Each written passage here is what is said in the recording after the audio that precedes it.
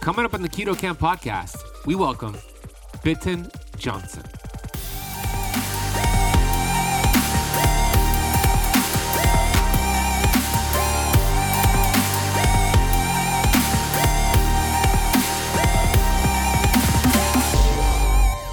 With an addict, there is no why. They eat anyway. And, they become obsessed. And they're ruled by the reward center, which wants the drug for anything, no reason whatsoever. So they have to come up with reasons why they eat, which is all, fantasies in order to justify, because we don't understand ourselves why we do this to ourselves. Because we are, as I said, like a missile locked on target. So once the addiction is in place, we are obsessed to get the drug and to fight the drug and get the drug and fight the drug. An addiction is like water around the ship, looking for a leak constantly to get in.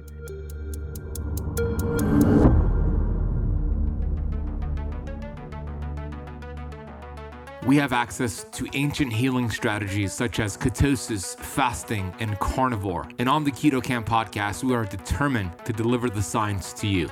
We bring in the thought leaders in this space to have extraordinary conversations so you could apply it and change your life. Your body was built to thrive. Your body is capable of healing as long as you identify the interference and remove it. I believe you are a masterpiece because you are a piece of the master. My name is Ben Azadi. I'm the best-selling author of Keto Flex, and I want to thank you for spending part of your day with me.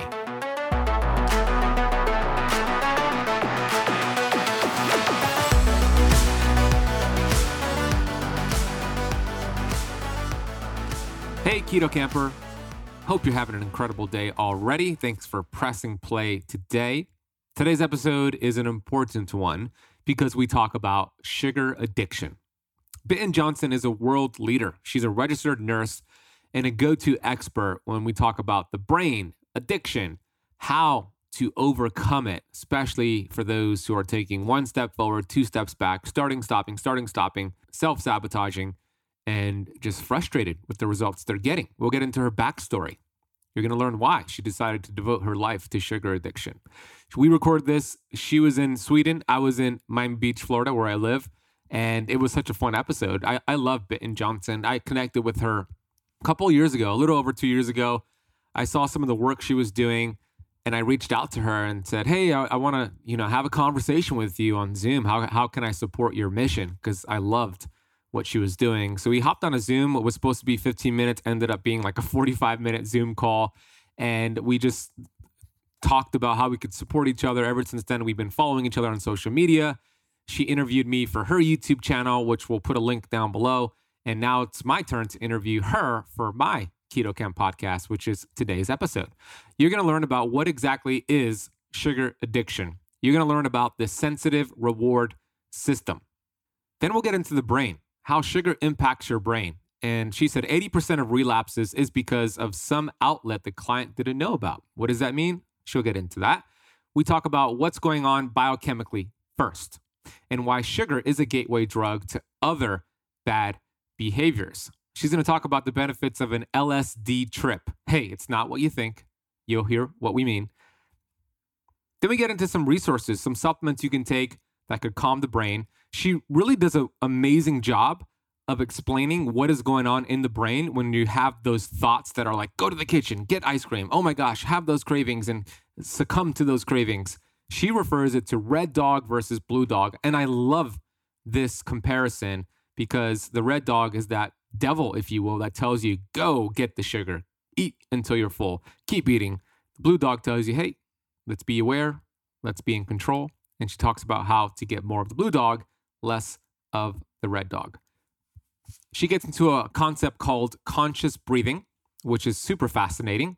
Why she believes in writing down a list of what takes energy from you versus what charges you up, making a commitment every morning, blue dog boosters, which is that blue dog we spoke about.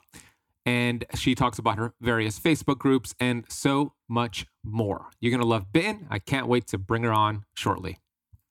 Before I bring her on, I want to take a minute to get to the Apple Podcast rating and review of the day. This is a 5-star review from Slemish Co. titled Just Learning.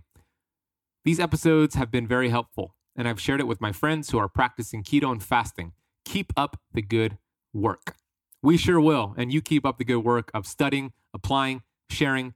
Thank you so much for taking the time to listen and to leave the rating and review. It really does help the show grow. If you haven't left the Keto Camp Podcast a rating and review, please do so right now, and maybe we'll give you a shout out and read your review on the next episode. All right, let's have a conversation about sugar addiction with Bitten Johnsson. Bitten Johnsson is a registered nurse. She's a U.S.-trained expert on food addiction who specializes in helping people to break free from unhealthy attachments to foods such as sugar and processed carbohydrates. She has been on the board of directors for the Food Addiction Institute located in Florida since 2010. Bitten has decades of experience treating patients with food addiction and has developed a holistic treatment program for food addiction, for food addicts, in which she offers education for professionals both in Sweden and online. We had one of her students on a previous episode, David Wolf, a couple years ago, and that was one of our highest downloaded podcasts, which we'll drop down below to listen to after this one. Here is Bitten Johnsson. Bitten Johnsson, welcome to the Keto Camp Podcast. Oh, thank you, Ben. Thank you very much. Happy to be here. I'm happy to be here with you. This is long overdue, as I was just telling you offline. I've been an admirer of your work for several years now, and we've spoken offline. We've had conversations. We support each other online and through email conversations. There's a video with you on my YouTube channel, which I'm very, very bad at marketing. I will be better next year. So you interviewed me for your YouTube channel, and we'll put that link in the podcast notes so the listeners could go check that out. You are a world-renowned expert on sugar addiction, and I want to hear your story, and I want you to share your story with my audience. How did that come about? Well, it's a long story, but I'll try to be very short. When I was 5, I loved sugar cubes. You know, I grew up in a home where my mom cooked everything from scratch, so I grew up on really good food, but I still loved sugar cubes. I stole them, you know, when I was little, and because I knew I wasn't allowed to eat them. But I did. And then, you know, growing up, you know, we didn't have candy or soda. And thank God for that. I never liked soda anyway. But we have homemade cookies and cinnamon buns sometimes, very rarely, you know, like midsummer, Christmas, Easter. So there wasn't a lot of sweets. But there was one thing that my aunt introduced me to, and that was chocolate. And from that day, you know, I was had. I loved chocolate more than anything. And ice cream. So those were my drugs. And during the teenage year, you know, as many teenage girls, I was dieting. But, you know, looking back at pictures, I wasn't overweight, maybe a little bit chubby, you know, hormone chubby as a teenager. But it was really not any reason for dieting. And, you know, dieting plays havoc with your body. If you really want to be overweight and have a metabolic dysfunction and be sick, you should diet. I mean, this on-off starving, binging and all that. So it really destroys everything. And then in nursing school, I learned that if you smoke, you suppress your appetite. So that's why we started smoking. We practiced in the evening, you know, to smoke so we could, you know, be slimmer and skinnier, which of course was the thing we talked about, and diets and all that. So we and the interesting thing, Ben, was that I was a smoker right away. Several of the other girls, they could not smoke. They hated it. It was disgusting, but I loved it. And many years later, I understand why. And then on top of that, you know, we were going out dancing and having fun. So I started drinking when I was 19 and again, loved it. Absolutely wonderful. And I thought, my God, why haven't I started this earlier? So to make a long story short, when I was 33, I was an alcoholic. Well, actually, I became an alcoholic very, very early after 19. But, you know, in the first years, you don't have any real consequences. You're just a big party girl. So I could drink a lot and party. And, you know, I didn't have the consequences of being sick at work or driving under influence or nothing of that. But people close to me complained that when I drank, I got really drunk. But I could not drink, you know, most of the time. It's not that I drank every day. It's funny, people ask me a lot, how much did you eat? How often did you eat sweets? How much did you drink? How often did you drink? And that is the question that doesn't answer the problem, because you can drink a lot and often and not be an alcoholic. You can drink little, seldom, and be an alcoholic. And it's the same with sugar. And this is something that's a hard fact for many people to grasp.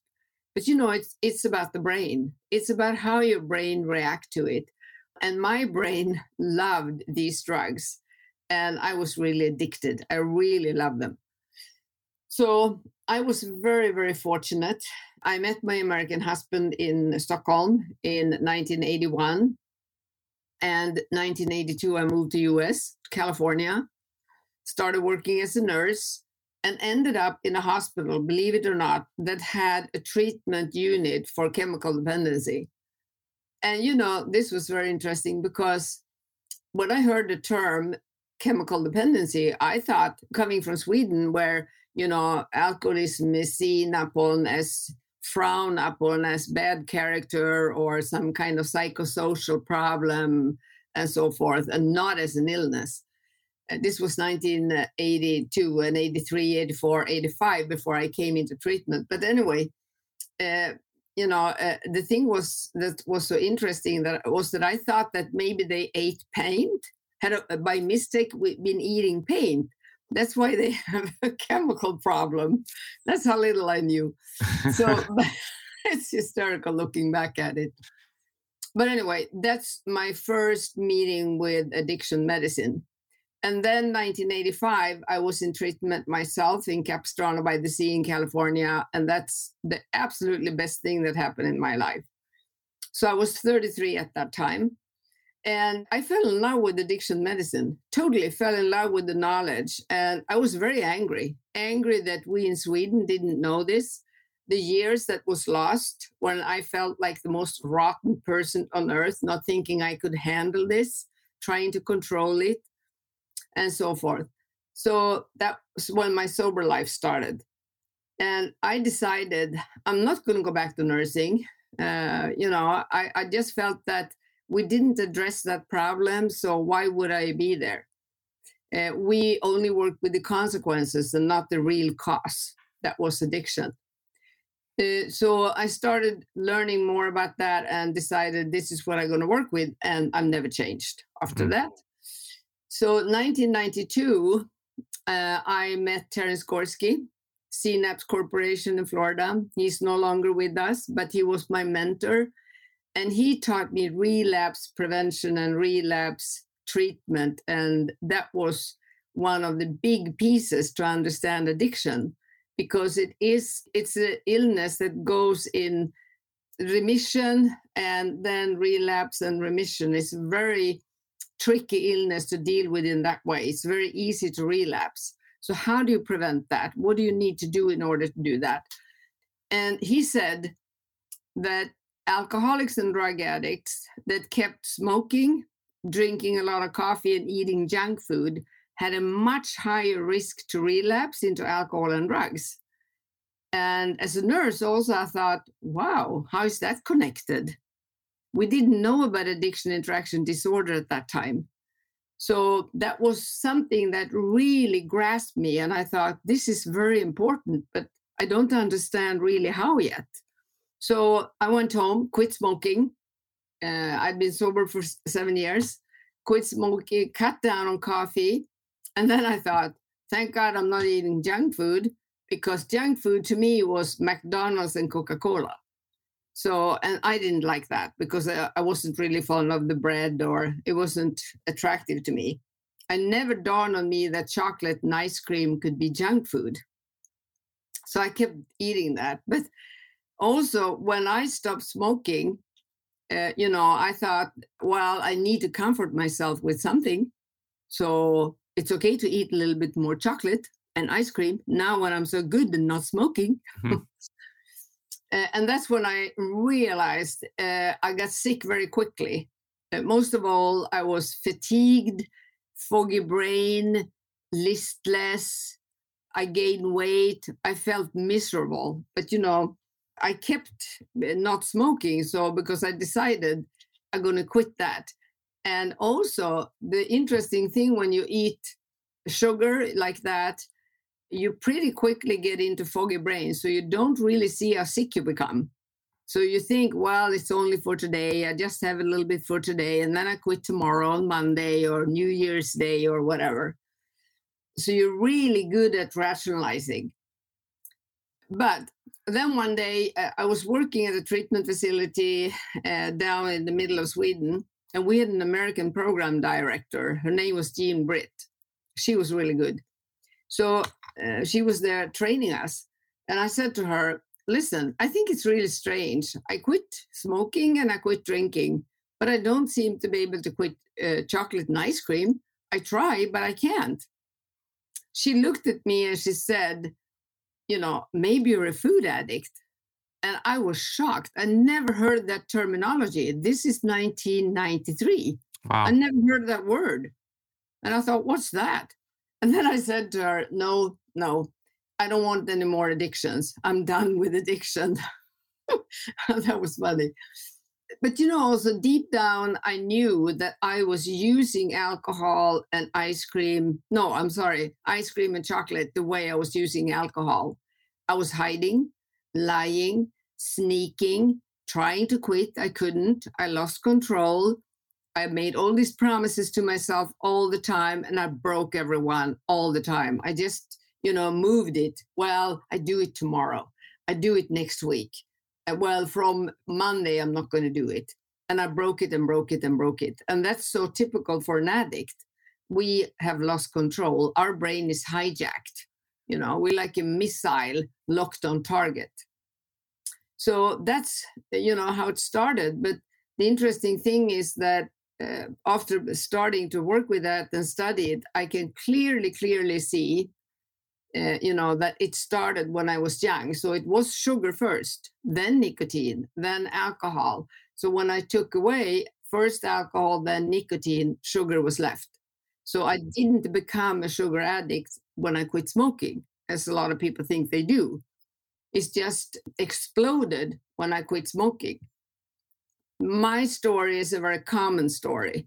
We work with something today that's called addiction interaction disorder, one illness, many outlets. And we think that between 5 to maybe 17%, some researchers say that, have, only one outlet. Most of us have several outlets. And also we think that 80% of the relapse in food addiction might be, or any addiction, mainly alcohol and drug addiction, is because of some hidden outlet, like sugar, for instance, because many alcoholics and drug addicts do not address their sugar addiction. And it's absolutely 100% clear that sugar is the gateway drug into all other addictions. So that's what I want to say. Yeah, it's fascinating your journey from the early 1980s to now we're in 2021 going into 2022. You said something early on where if somebody eats small amounts of sugar, high amounts of sugar, some alcohol, a lot of alcohol, that really doesn't determine whether they're an addict or not. What determines it is what's happening in the brain. Could you go a little bit deeper into that statement? Absolutely. Most will end up overdoing it with time. But what I'm saying is that you can be addicted even, very, very early on small amounts and trying to control it and not eat or drink very often. So it has to do with what happens to your brain, how an addiction develops. So a lot of people think that you have to eat a lot or drink a lot in order to be addicted. No, you can start with very small amounts and still be addicted, and then it will increase over time.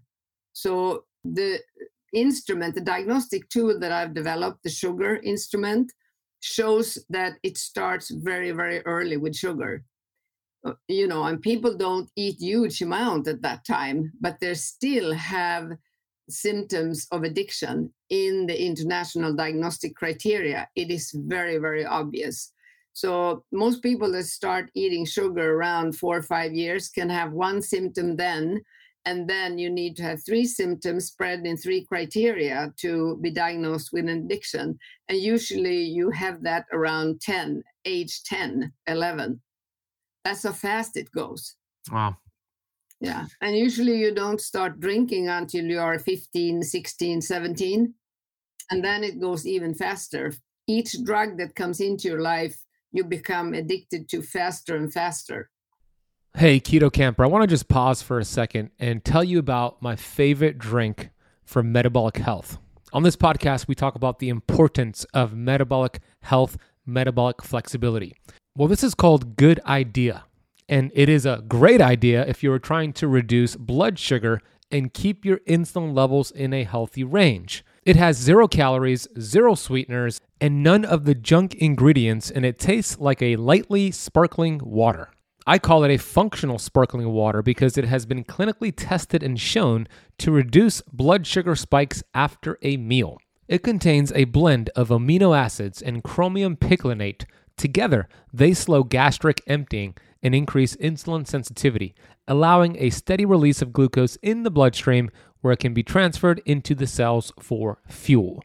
It also contains zinc and potassium as an added benefit. They hooked you all up with a special coupon code. So all you need to do is head over to goodidea.us and apply the coupon code BEN, that is BEN, at checkout at goodidea.us. I'm going to drop that link in the podcast notes along with the coupon code. All right, let's get back to this episode. So you mentioned that you have a formula criteria to kind of assess if somebody has an addiction. Somebody listening or watching right now, it might be clicking for them. Oh, maybe I do have an addiction. Maybe I am addicted to sugar, to alcohol, or whatever it is. You also mentioned one of the things to pay attention to is hiding your addiction, hiding your enjoyment, right? I think I heard you say like nobody's hiding like cucumbers and carrots and hiding that away from people. So what are some other signs to pay attention to, and talk a little bit more about, how you identify an addiction is real or not? Okay, so the important thing is to know if you have harmful use or addiction, because there's totally different treatment methods for those two, which a lot of people don't understand. I like to go into saying that there are social users, people that can have a tiny little piece of chocolate or sip a little bit on a drink and nothing happens in their brain. There is no firework in the brain in these people. They think it tastes good. But, they don't get hooked on it. They're not obsessed about it, thinking about it, for hours afterwards. They could have it or not have it. They are social users. So it's important to know that we have those. Okay. Then we have harmful users, and they are the emotional eaters. They eat when they're sad, when they're happy, when they're stressed, because it is in our culture, because they are part in a baking team, or all kinds of reasons because why they eat wrong or overeat or whatever they do. So in the question of the harmful users, you can ask why. Why do you do this? Why don't you do this instead? So why is correct there. Then you have addicts. You can never ask why do you eat with an addict. That's a totally wrong question because it's a primary illness. It doesn't have a cause. It is the drug acting on your brain. So that's a big difference. And with the harmful users, they can get overweight, they can have diabetes, they can have all kinds of, illnesses like problem with their microbiome or thyroid or adrenals or what have you. But they are not addicted. They don't have that amount of loss of control that an addict has. So with harmful users, you can work with moderation. You teach them other coping strategies because most of them eat on stress, of course. So they can have a huge toolbox to deal with all these things and figure out, why do I do this? With an addict, there is no why. They eat anyway. And, they become obsessed and they're ruled by the reward center, which wants the drug for anything, no reason whatsoever.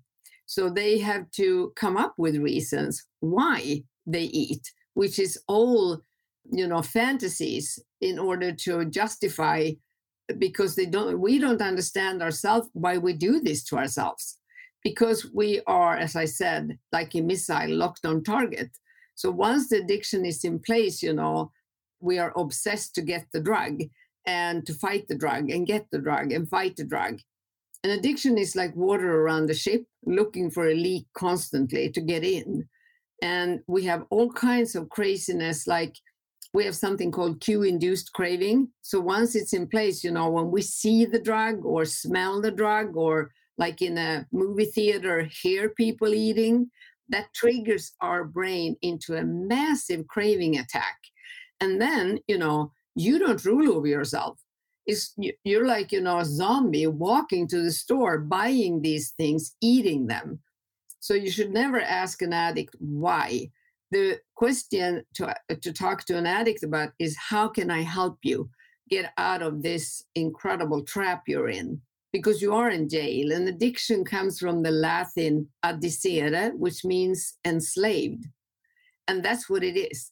And the signs you can see in these people is that, they try all the diets in the world, but they don't succeed. They always fall back. And they're going to do that until they really address their addiction, own the problem, say, I am an addict. I have the illness of addiction. And a lot of people are terrified of that, because that means that you have to give up the drug, because with addiction, it's total abstinence. We cannot eat in moderation. In the first months or years, or it takes, of course, a little bit different long time for different people. But whenever we see it, we see the drug, smell the drug, hear the drug, that's going to trigger our brain. So, you have to have a totally different toolbox to help an addict to get out of the addiction, to be happy, joyous, and free, which is the goal when you don't trigger on stuff. Mm-hmm. So there are many, many symptoms on addiction. We rather eat alone than be with people. And then, of course, somebody would say, well, poor you eat because you're lonely. Well, the truth is, if it is addiction, you have to turn all those statements or see them, they are upside down. So I manipulate, so I become only, so I can eat by myself. You see what I mean? Yep. So what we think with addiction, what we see with addiction is the consequences, like poor economy, poor health, poor relationships, on and on and on. They are consequences. It's not because of them we eat. So addiction is the core, the thing you have to look at. It causes poor relationship. It causes mood swings. It causes all these problems with economy, because we lose the mental horsepower. Mm-hmm. So we don't have the strength to really deal with the situation as long as we keep putting the drug in our system, because it's gonna, people say to me when they come to me, clients, I feel so depressed. And I used to ask them, do you think you're really depressed? Or could it maybe be that you have loss of energy on a cellular level? And they look at me shocked. Nobody ever said that to me. But you're right. That's exactly how it feels. I have no energy to deal with these things. So it is the loss of energy that is so incredible, important to start looking at and to restore. And, when I follow you on social media, I see that, all the things you put out is to help people restore energy. That's what you're aiming at. And that's why the things that you put out there are so great for these people. Although I think it is really good that you add, the knowledge about addiction, because an addict that is hiding that they are an addict, but follow your advice, will fail time after time, because they don't have the capacity to keep that mental horsepower. Mm-hmm. They're going to try everything you put out, and they're going to do it. And then, of course, they're going to fall back in the food trap. And then they're going to think, I'm bad, I'm lousy. Everybody else can follow Ben's advice, I can't. Because once you understand you're an addict, you own it, you deal with it, you understand what it is, you learn about the brain, everything about the brain and how addiction talks in you and all that, then your advice is gold. Do you see which way I mean that you should start? Absolutely. This is also something I see today more and more. It's been very obvious to me that so many in the keto low carb field have so many good tools and so much knowledge, but they don't talk addiction, which is rampant in our society today. So we have to start having the guts to talk about addiction in a loving way. I did some training recently for some health professionals, and they said to me, I'm very taken the way you talk about addicts. And I said, what do you mean? Well, most people criticize them and think, that they are lazy or don't do what you tell them and they don't understand why. You talk about them lovingly and understandingly. And I said, of course, I really understand that they are hijacked.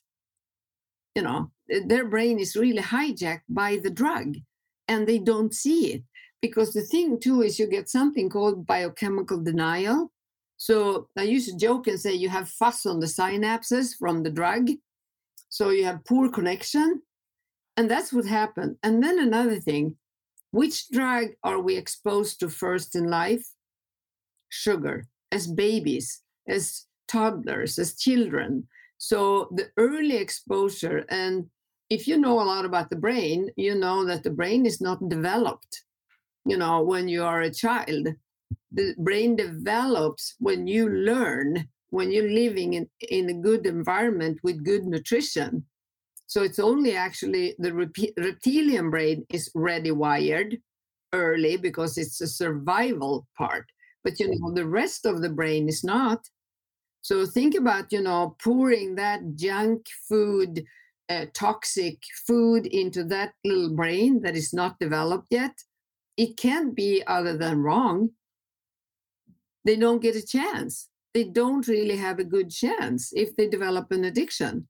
So their life going to be, eating, dieting. And I meet so many adults that have had a tremendous battle. They are such strong people. They've tried everything for years, and failed and tried again and get back up and try it again. They are really like athletes. They're extremely strong people.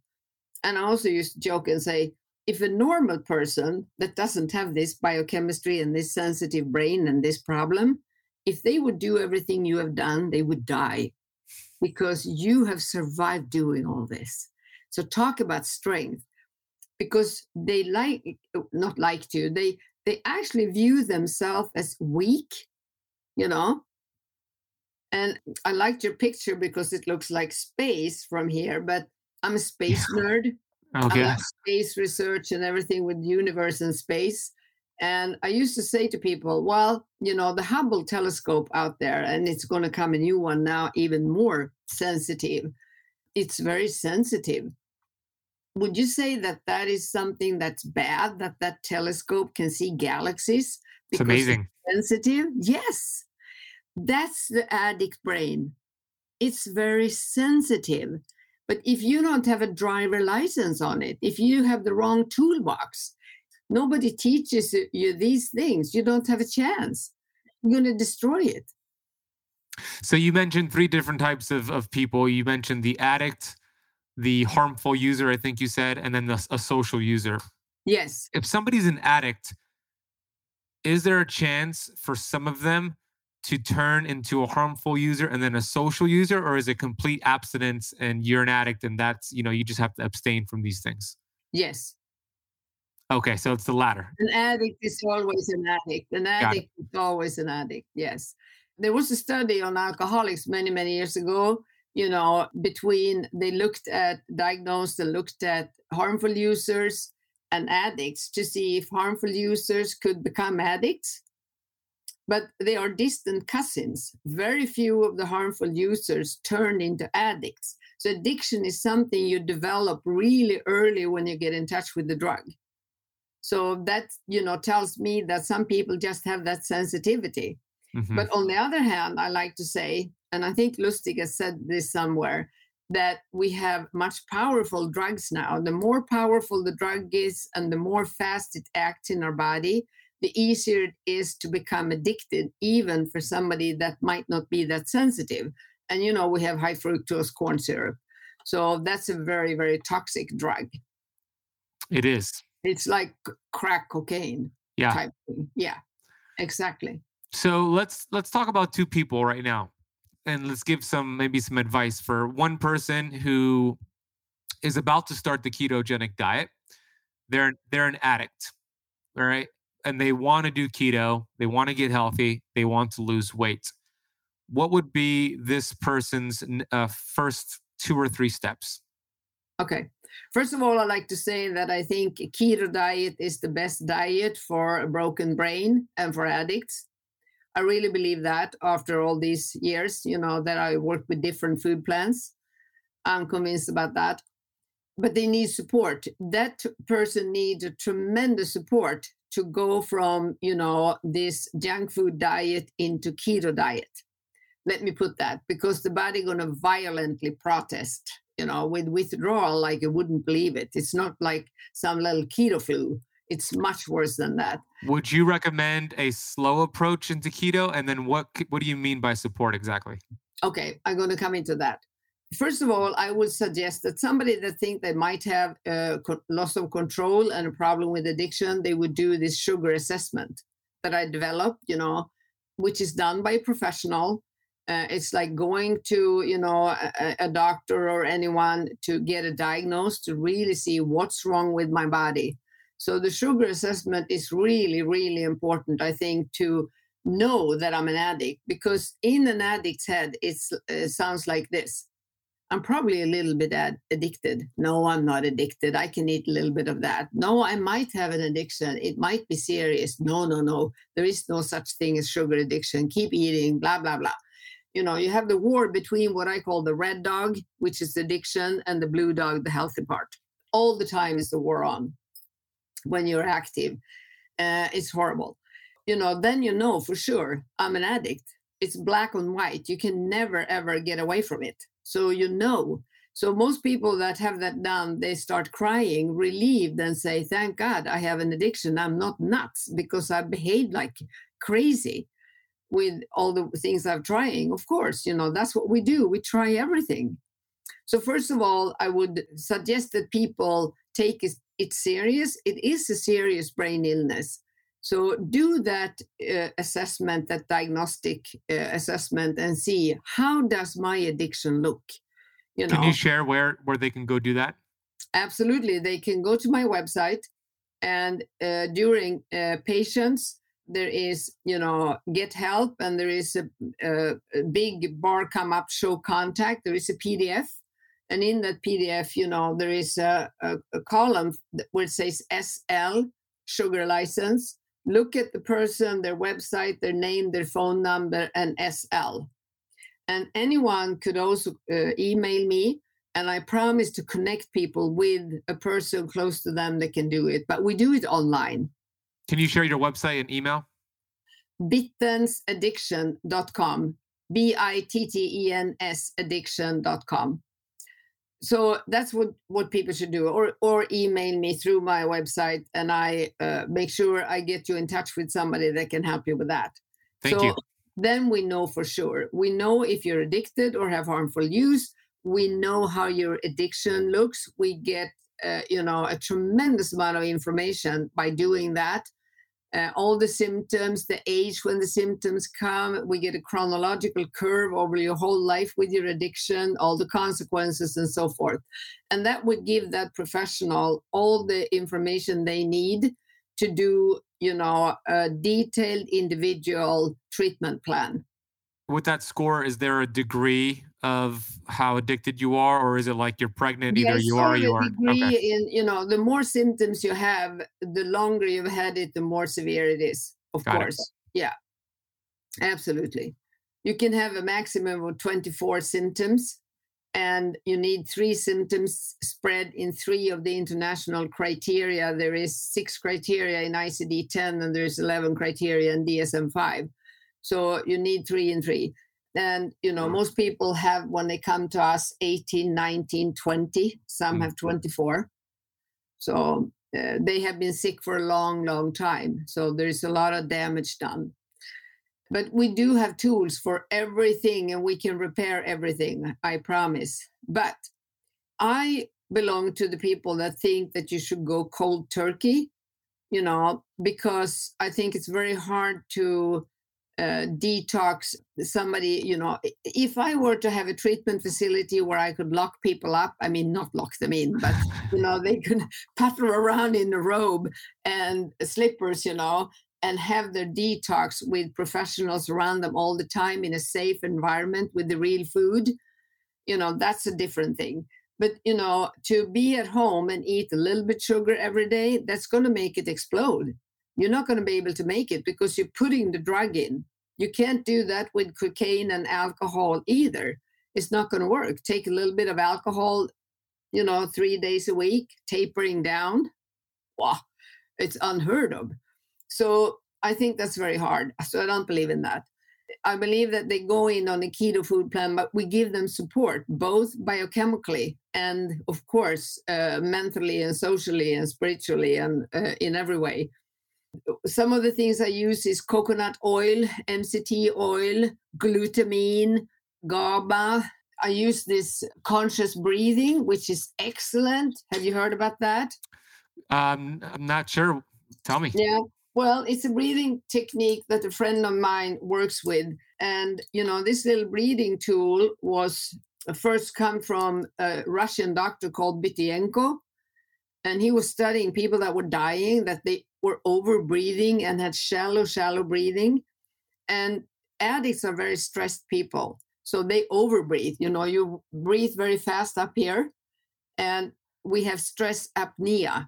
You come sit down on your desk, you open your computer and 100 mails boom in like this and you go, and you hold your breath and you hold your breath. Yeah. You forget to breathe.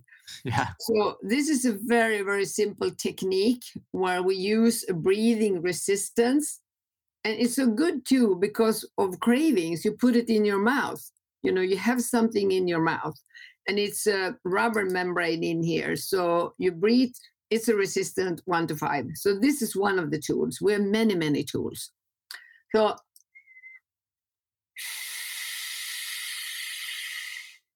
and you hear the sound. It's a very soothing sound. You breathe in through your nose to heat up the air. And then, and a lot of people have stuffy nose and use nose drops. You might know that. And that's because they mouth breathe. Because when you mouth breathe, your body is trying to help you by squeezing your nose together.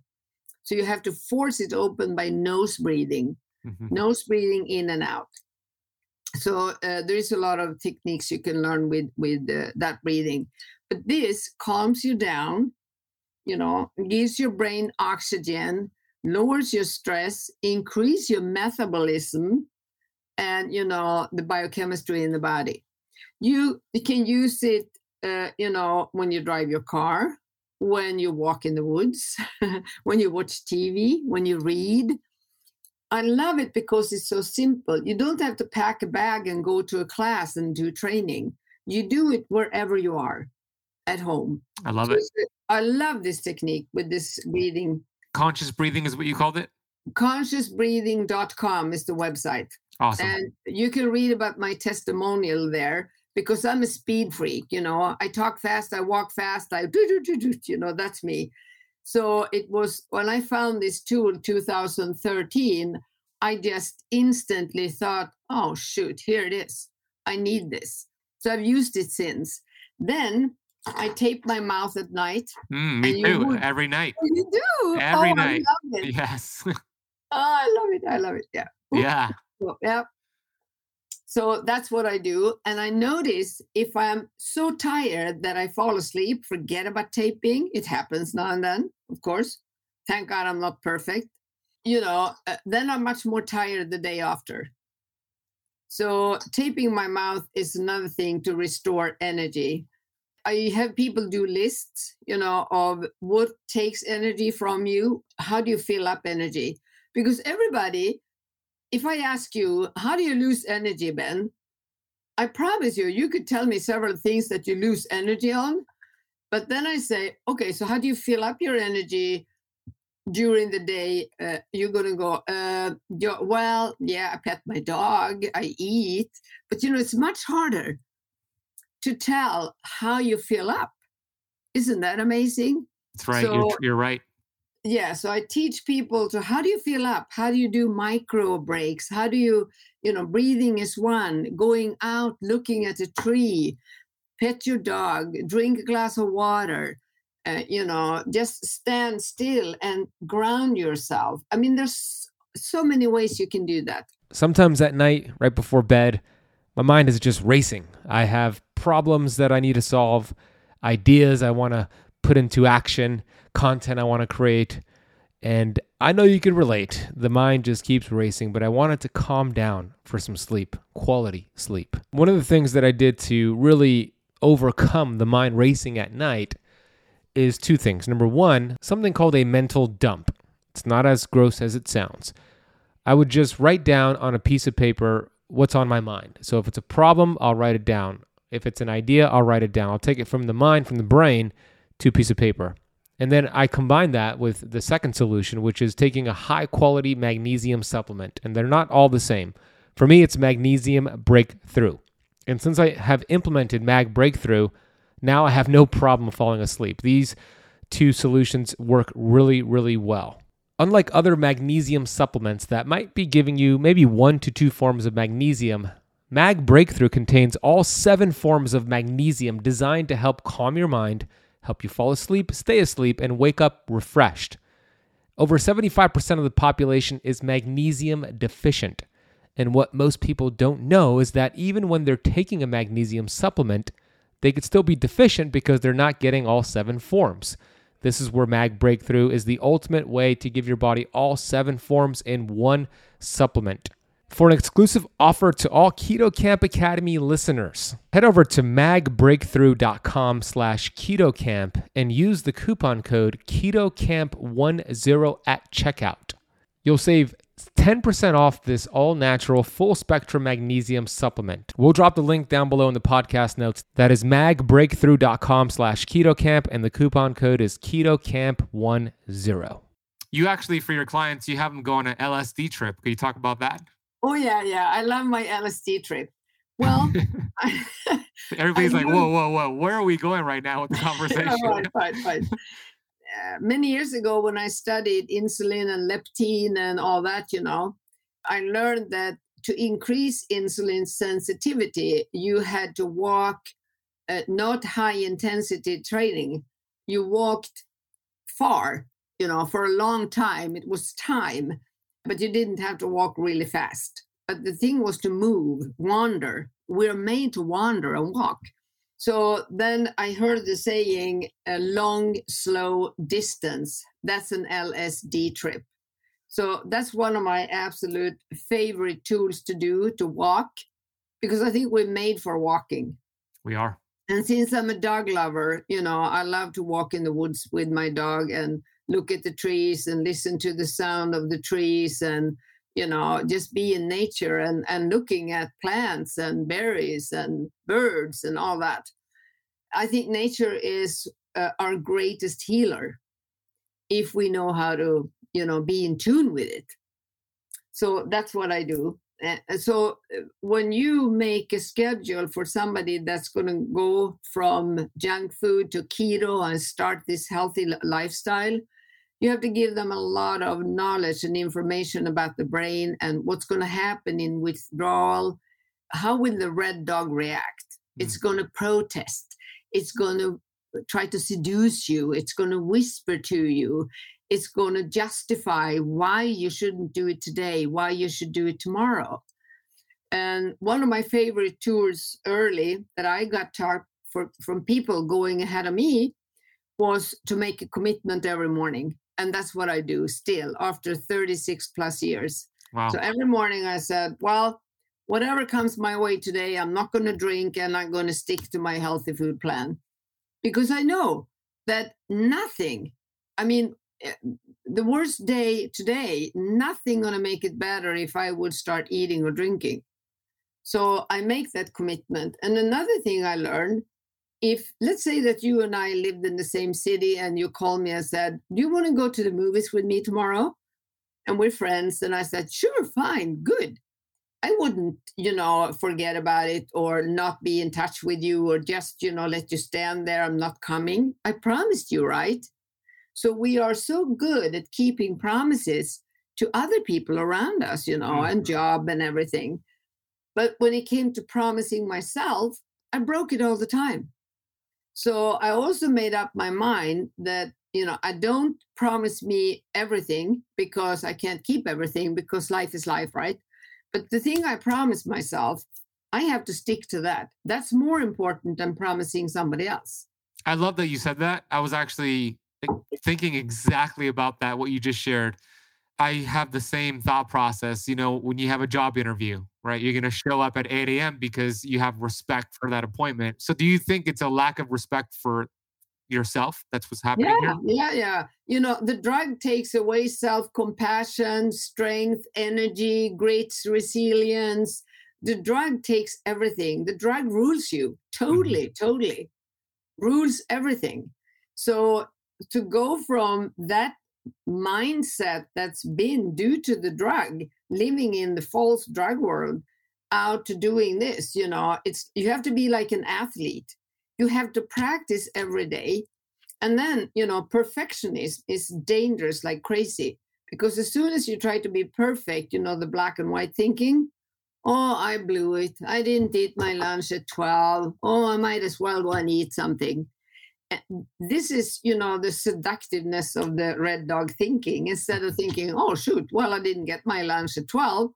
Am I smart enough to solve this? What a challenge. What do I do now? Well, I can go here and eat lunch. And by the way, I'm not going to starve to death if I have to wait until dinner if something really happens. That's kind of thinking is the addictive thinking, and delayed gratification. That's another thing. Of course, we don't have any good neuron connections in the brain to do other fun stuff. So when I say to my clients, why don't you take up biking? Oh, boring. Because everything except eating is boring. Right. So I said, okay, do it anyway. So, and they look at me shocked and said, yeah, you know what? Once you've done it 10 times, it's going to be fun. And I think it is, today when you work with coaching and all that, one of the differences I see is when you coach somebody, you work with their thoughts, feelings, urges to change actions, right? And you negotiate with your client what they're willing to do. You can't do that with addicts. First of all, addicts have false feelings from the broken biochemistry. They have false negative thoughts from the broken biochemistry. They have no impulse control, so they have crazy urges. Anything that comes up, I want to eat, So that's kind of urges. So you have to start, ignoring those things in the beginning, the false feelings, false thoughts, and the crazy urges. You have to start with behavior. So you have to dare have the guts when you work with addicts to say, this is what I want you to do tomorrow. It's no negotiation. You can't negotiate with the red dog. And then they go, well, I do what I want. And I said, sure, yeah, of course you do. But let me tell you one thing. I am doing you a disservice if I'm not honest with you. This is not a walk in the park. And this brain illness is deadly in the long run. So I'm the pro. I have learned this. I know how to get out of the jungle. You can start walking around in the jungle all by yourself again, but you've done that for 10, 15, 30, 40 years. Where did that take you? So do you want to listen to me and take my way out of the jungle? You have nothing to lose. So you have to dare be tough with them. In Sweden, we have a saying, it's like an iron fist in a silk glove. But you have to do it. You have to show them that you really care. And that has to be deeply honest. And you have to really let them know that I know what I'm talking about. I'm not playing around here. This is the way it is. When they know that you know what you're talking about and you are really pointing this out, they feel safe. But you have to have the guts to do it, because some red dogs become very angry. They are like Cesar Millan with the pit bull that is no fun. But you have to still be Cesar Millan. Right. Yeah, I could imagine that if you tell somebody, you have to abstain from this, it could light up that red dog like, "What? What do you mean abstain? Never have ice cream again? Never have, that soda again?"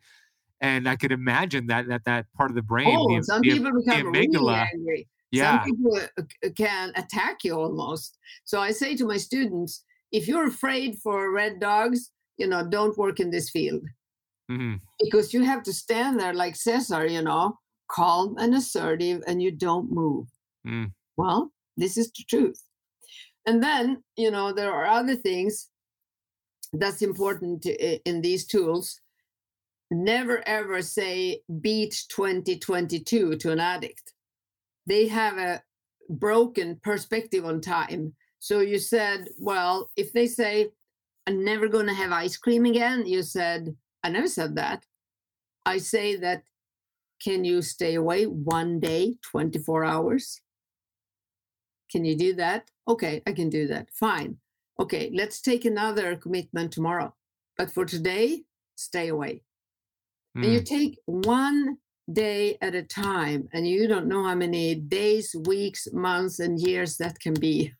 Mm. So, Got it. because it's only one day at a time, you can never go further with an addict because they don't get that. Then they go into poor me, or never more, and I can't do that. And yeah, you can do it. You can do it for today, only today.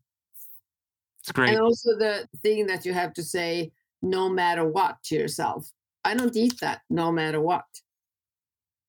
You make up stuff like that. You create these mantras, these frameworks for your day, and you listen to other people.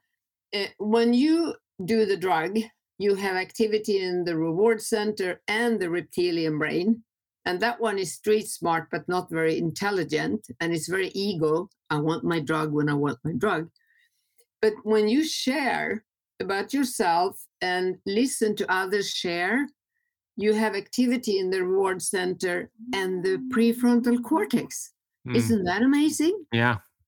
So your brain actually heals when you listen to others talking about how they do it.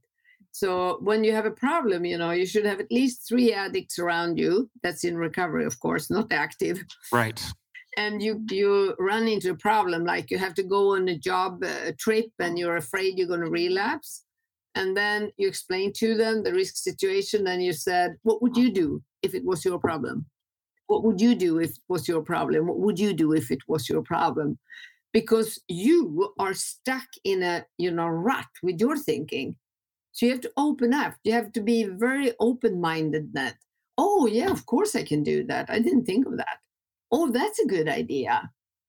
That's great. Yeah, that's great advice. So here's what I got from you. For somebody making this transition from standard American diet, high processed diet, some things to support you along the way. MCT oil to help, of course, with ketone production, helps them get some energy to the brain. GABA. You also mentioned that conscious breathing, which is consciousbreathing.com. Doing a list of what takes energy away versus what charges you up, and do more of the things that are giving you energy. Identify what that is. And I love this part, starting your morning with a commitment. Like, today, I am going to stay strong no matter what. Today, I am in control no matter what. So I'm a big fan of affirmations. Is there anything else you want to throw into that arsenal of tools you just shared? It's only for today. Only for today. Only for today. I'm only going to do this for today. If you get craving at 10 o'clock, you said, well, I can handle it until lunch. So I'm only going to do it until lunch. You can break it down in, 3 parts a day. I can only do it in the evening. And also reach out to people, because something the red dog doesn't like is when you tell on it. So if my red dog would start whispering stupid things in me, like we should go and have some chocolate, I call you, Ben, and I said, do you know what my red dog is telling me? I got to tell you. And then we can have a laugh at it, And somebody else share their craziness with the red dog. That is very, very relieving and takes the pressure off. So the dog shrinks, when you do that. If you sit home alone and ruminate and listen to the dog, you're in very bad company, I'm telling you. Well, just framing it in that way of red dog versus blue dog is very helpful, at least to me. I mean, because when you have those thoughts like, oh my God, I have to go to the kitchen and find some sugar, you could say, oh, that's the red dog. Like, why is the red dog doing that? And you could kind of like choose more of the blue dog and say, blue dog, take over. Blue dog, come into the house here and tell the red dog to go away. Like, you could have these fun conversations, but that, to me, that it makes so much sense because you're actually putting what's happening in the brain into two separate components. So I love the idea of doing that. It's beautiful. And also, you find out how to boost the red dog, and you can call you and say, would you take my red dog for a walk for an hour? It's driving me nuts here now. That's good. You can play all kinds of things like that with the red dog and be aware of it. The first thing is to be aware of it, because a lot of people are not aware in the beginning. And also, I think I am bad. No, I have an enemy in me. I'm not my red dog. I have a red dog, and I want to shrink it. You can't kill it. It's always going to be there, but you can handle it. It's like an obnoxious 3-year-old, but you can learn how to deal with this thing, so it doesn't rule you or take over. So I know David Wolfe, David. Yeah, he's been on the show. I met him through you. Yep.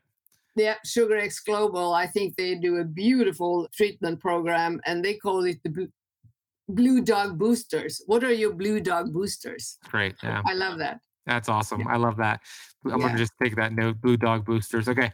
Bitten, thank you so much. This has been so great. I know that a lot of the listeners and viewers a lot of things are clicking for them right now.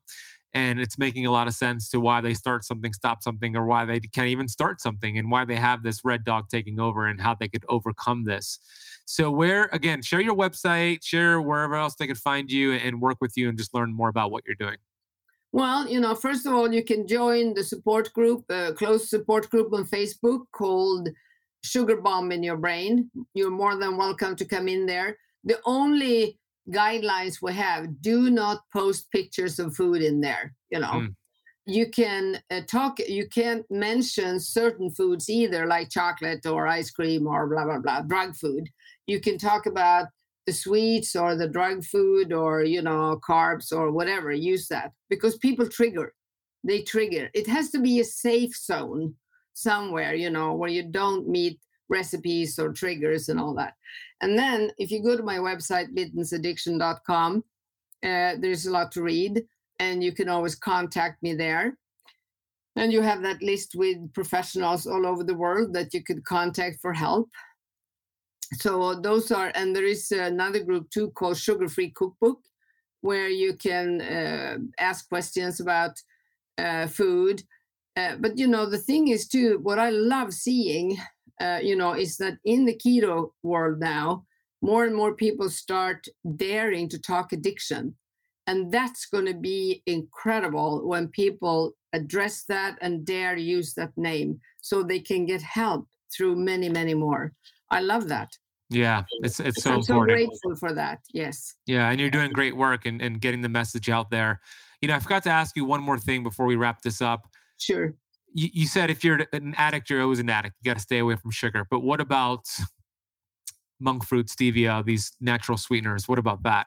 Well, some people use it in the beginning. I think that could be the only thing you might use in the beginning if you're having a very hard time. But, anything sweet will trigger. So, we trigger seeing things. We trigger smells. That is not a weak willpower. Willpower is nothing, for us. It's not about willpower.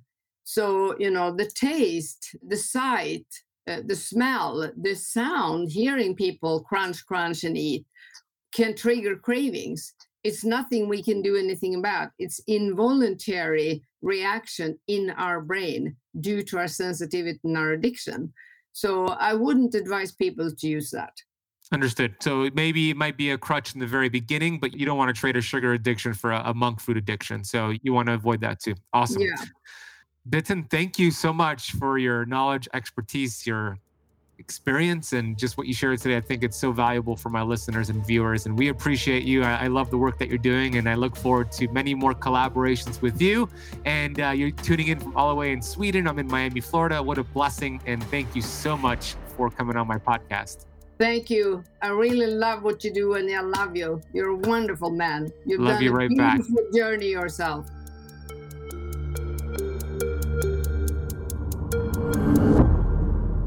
I hope you enjoyed that episode with Bitten Johnsson. Her website is bittensaddiction.com. We'll drop a link down below.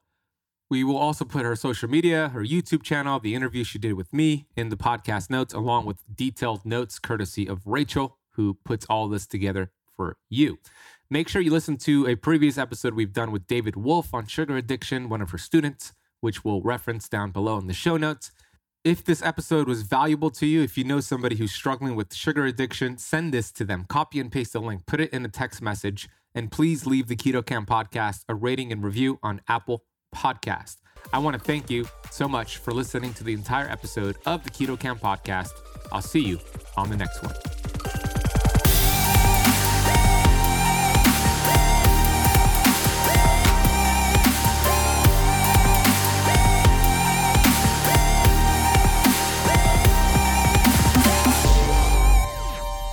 This podcast is for information purposes only. Statements and views expressed on this podcast are not medical advice.